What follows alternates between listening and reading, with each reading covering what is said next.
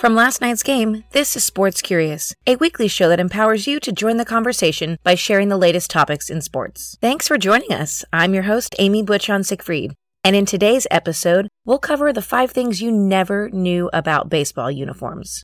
I'm excited about this one because I learned quite a bit myself, and if you know anyone who likes baseball, if you're ever going to a baseball game, or even consider thinking about a baseball, this is something great that you can learn and share with those around you.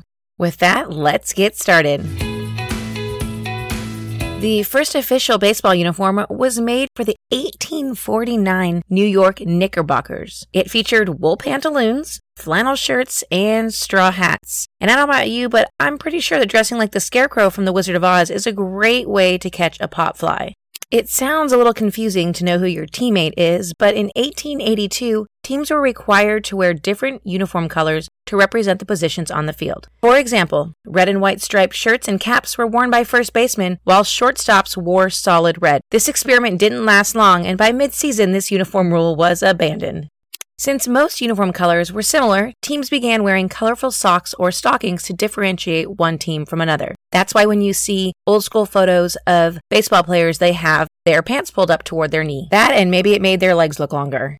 A baseball manager, aka the head coach, is the only coach in sports to wear the same uniform as the players. Now, it's not because they think it makes their hips look small, but because the role of the coach used to be performed by the captain, who was also a player. The manager was actually the one who paid the bills and scheduled the games. And as baseball advanced, the role of the captain evolved into a non-playing role and eventually into this manager-head coach, as it is today, uniform and all.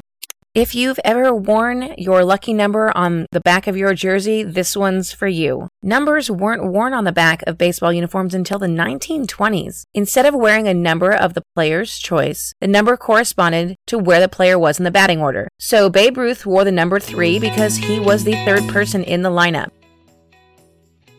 Well, that's it for this week, and I hope you learned something that will help you hit a home run in conversation. I couldn't help myself. Thank you for listening. Don't forget to head over to iTunes to subscribe to the podcast, leave us a review, and share with your friends. I'd be remiss if, before we signed off today, I didn't thank 3 Sands Clothing, who helped us with this research today. And last but certainly not least, if you have any questions, comments, concerns, hit me up at amy@lastnightsgame.com. I would love to hear from you. Join us next week for more Sports Curious, where we're talking about the man, the myth, and the legend of fantasy football.